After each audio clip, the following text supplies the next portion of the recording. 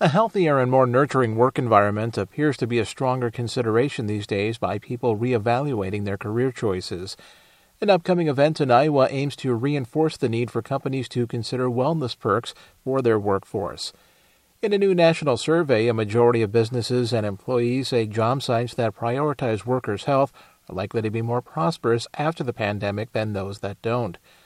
Wesley Franklin with the American Heart Association says it's vital to implement a culture that gives staff a chance to break away from the day-to-day grind. If we're sitting at our desk 9 to 5, are we really prioritizing our health? He says wellness resources are key as researchers continue to learn how the pandemic has affected people's health. These topics will be covered at the annual Iowa Workplace Health Symposium.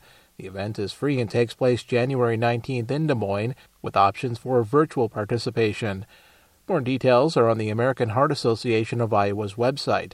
Franklin says some Iowa companies have already taken steps in this area, including Grinnell Mutual, which has a dedicated wellness center. He says this is a chance for other regional employers to take notice. Making sure that, hey, we value you. We value employees. We want you to stay here. We understand, get up for those 10 to 15 minutes, move around. He says these ideas could especially help companies struggling to attract and retain workers as the economy reopens.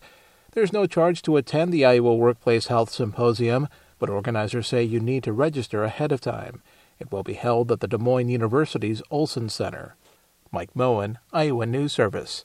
Find our rate trust indicators to support transparency and accuracy at publicnewsservice.org.